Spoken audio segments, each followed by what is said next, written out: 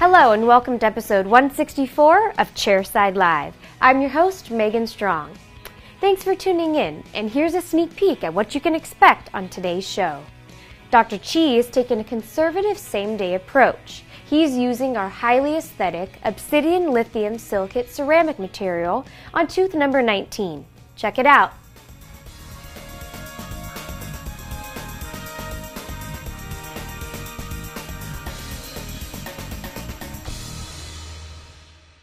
For today's case, we're going to work on tooth number 19 that has an existing DO amalgam restoration and a distal lingual cusp fracture.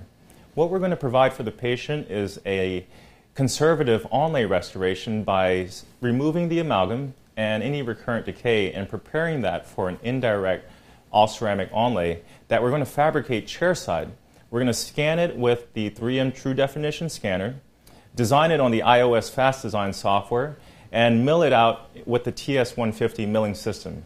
The material that we're going to utilize will be the Obsidian CAD, which is a lithium silicate material, and it offers a unique blend of strength, about 385 megapascals of flexural strength, and also very, very nice aesthetics with natural translucency that allows it to blend in with the surrounding tooth structure. Obsidian is also utilized in our revolutionary Obsidian pressed to metal restorations, which are now the strongest PFMs ever fabricated. Since glass ceramics are more prone to chipping during the milling process, Obsidian CAD is milled out in a slightly softened, pre-crystallized state, and that ensures that it maintains its structural and marginal integrity. And I'll show you how we can utilize the required crystallization cycle in the porcelain oven to add some stains and glaze to enhance the aesthetics. Let's take a look at the case.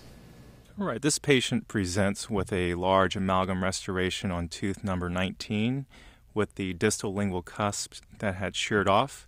And this is actually a situation that I see fairly often, and I will utilize a digital process to help restore this patient's problem. So after taking the shade, which we determined to be an A3.5, I'll start the process by removing the retentive areas of the amalgam restoration, and the restoration just easily pops right out. And after that, evaluating the rest of the cavity to determine if there's any recurrent decay in this situation, just a little bit along the gingival floor. And after that, since we are going to mill an indirect restoration, I just want to ensure that there aren't any undercuts and that the proximal walls of the cavity are divergent. Due to the proximity of the pulp, I placed a thin layer of Vitribond just for added insulation. So here's the completed preparation, again with divergent walls without any undercuts. And we can begin the scanning process. No retraction was necessary with cord because the margins were kept supergingival. For the preparation scans, ensuring that all of the surfaces are captured, occlusal, buccal and lingual, rotating almost to 90 degrees both on the buccal and lingual to ensure that those areas are captured well. And on to the opposing scans, where we also want the functional areas along with the entire buccal surface, because that will align during the bite scans, in this situation with the patient biting together.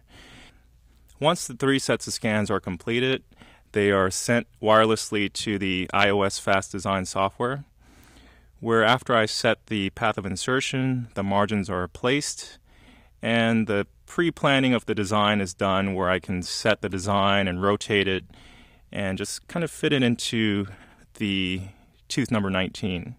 And the software does an incredible job of restoring the missing part of that tooth. Not a lot of work is done, except the only thing I did here was to broaden the contacts a little bit more and setting the value of that contact. In this case, I find 60 microns of proximal contact to be ideal. And the last part of the process is to set the sprue location. Because the distal lingual cusp was missing, I place it right in that area, so to avoid the contact and the margin. So after about a 12-minute milling cycle, here I utilize a slow-speed handpiece with a diamond burr to remove the sprue. And afterwards, I'll place it on super peg material, which is a putty material that will help stabilize the restoration onto the firing peg And also during the heating cycle in the oven, it helps to prevent any type of dimensional shrinkage or changes to the restoration. So here I'm placing a very thin layer of glaze material onto the restoration, and what this does is it will, of course, give a very nice luster to the restoration once it's fired, and also it helps seal up any potential microfractures in the restoration. Some of the stains that I place right into the primary anatomy, a little bit of mahogany to help create some added depth to those areas, and some white onto the cusp tips and marginal ridges to add some value to those areas. Not a lot of stain, there's not a lot of work that needs to be done, and it's placed into the porcelain furnace. After about a 20-minute cycle, the restoration is completed. It is crystallized and also stain and glaze. The glaze material fuses to the restoration, and the stains are also set in place. And the peg material comes off very, very easily. So this is the first time trying in the onlay in the patient's tooth. Here I utilize the Optra stick by Ivoclar to help carry the restoration to the tooth. And once it's seated in place, I'll verify that the margins are nice and sealed, and also that the proximal contacts are set properly. I really haven't had to adjust any proximal contacts because once I set it on the software, it is perfect pretty much every time. So even though I'm using a self-adhesive resin cement, I will place an additional layer of, in this case, it's Scotch Bond bonding agent. And internal studies here at Glidewell, we have determined that an additional bonding agent has increased bond strength quite dramatically to dentin. And in our studies, it has increased the bond strength to dentin 4 times, even though in this situation I am using a self-adhesive resin cement. The restoration itself is acid etch with hydrofluoric acid 5% for about 20 seconds. After tack curing for about 2 seconds, that aids in the removal of any excess cement, removing any cement interproximally with some floss material, and even though it is a dual cure cement, I do set it into place with an additional light cure of 20 seconds per surface. And here I'm using some composite polishers to go right along the margins to help smooth out any areas of excess cement that may be left over. And I'll finish that off after checking the occlusion, finish off any rough areas with an occlu brush, which is a bristle brush that helps polish any rough areas of the restoration. And here is our completed case. Within a 2-hour appointment, I was able to restore this patient's lower first molar's form, function, and aesthetics.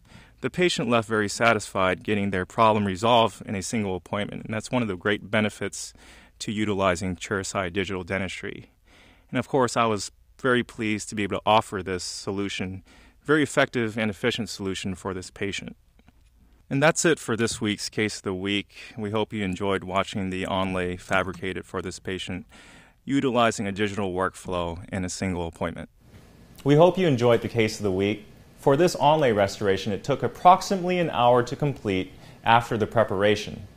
Chairside CAD/CAM is an amazing technology that allows us as clinicians to provide extremely high-quality restorations for our patients within a single appointment.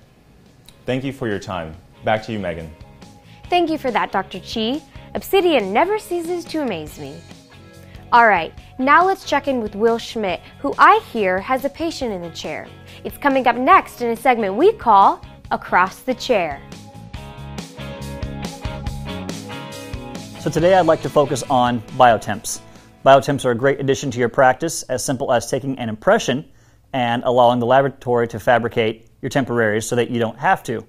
These are especially great for combination cases where we can do crowns, bridges, veneers, and things together. I've grown to love them over the years. I think they are a great addition to your practice. It's as simple as taking impressions, sending it to the lab, and having them fabricate your temporaries for you. So on the date that you prep, you can simply reline and place those right in the mouth.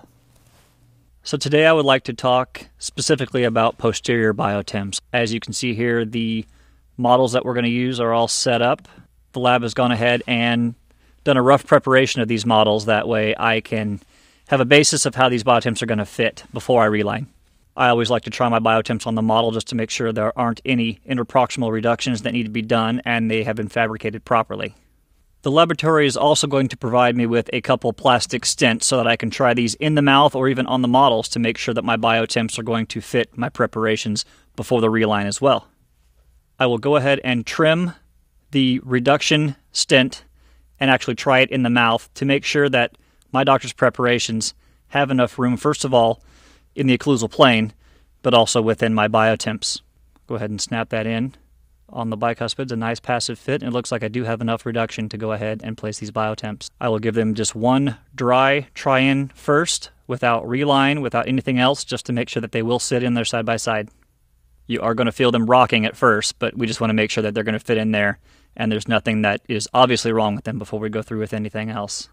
I like to go ahead and reline without using any etch, any bond, Luxitemp, Exactatemp, some kind of acrylic temporary material right into the biotemp, and also try to fill it up as much as you can. A little excess is okay because we can trim that up later. I also like to put a little bit just on my glove so that I can check to see outside of the mouth how close we are until it sets. For today's purposes, I'm going to show you two different kinds of posterior biotemps. For 18 and 19, I pulled this out as one unit, and I'm going to trim it as one unit. Then we're going to go ahead and break it apart and show you what it's going to look like as two separate units. My margins look good. Everything else looks good. There's no bubbles or anything. I can go ahead and use this reline as my final. Very important thing, and I do this right after I bring those reline biotemps out before trimming, is I go through and I make sure that there isn't any excess reline material or acrylic on the teeth. If you don't do it right then, chances are you're going to forget, and then the patient's going to feel high spots that aren't your biotemps, but simply excess material within the mouth.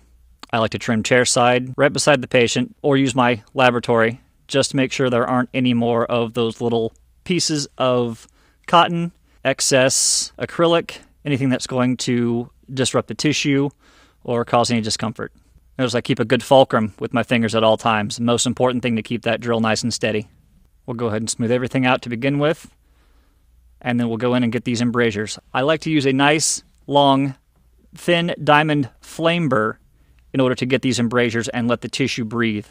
We make sure to open those embrasures up really well. That way the tissue can breathe. The patient can floss underneath with a floss threader if they need to. No food or anything is going to get caught in there. And more importantly, I can get all of the excess temporary cement out from in between those teeth. This is really going to come into play when we take these off eventually, and the patient's tissue is not irritated underneath and bleeding when we're trying to cement in our permanent restorations. You can see here on the lingual as I'm looking, the only space that I can see here in between the gingiva and that preparation looks to be where my retraction cord from my final impression was placed just moments ago. Other than that, my margins look good. I always make sure that I can, in fact, fit an instrument through those embrasures. If I can fit that instrument through there, the patient can fit floss. They can remove any sort of food or any contaminants away from there. Making sure my contacts are good with my natural teeth, checking my occlusion, and adjust if necessary. Smoothing out my contacts and making sure I'm not actually touching my contacts so that they're not light, and checking once again. As you can see, there aren't any hot spots in my occlusion. The occlusion is nice and spread out, and on the bicuspids as well. This looks to be a successful reduction. I've gone ahead and separated these two units and also checked the contacts in between.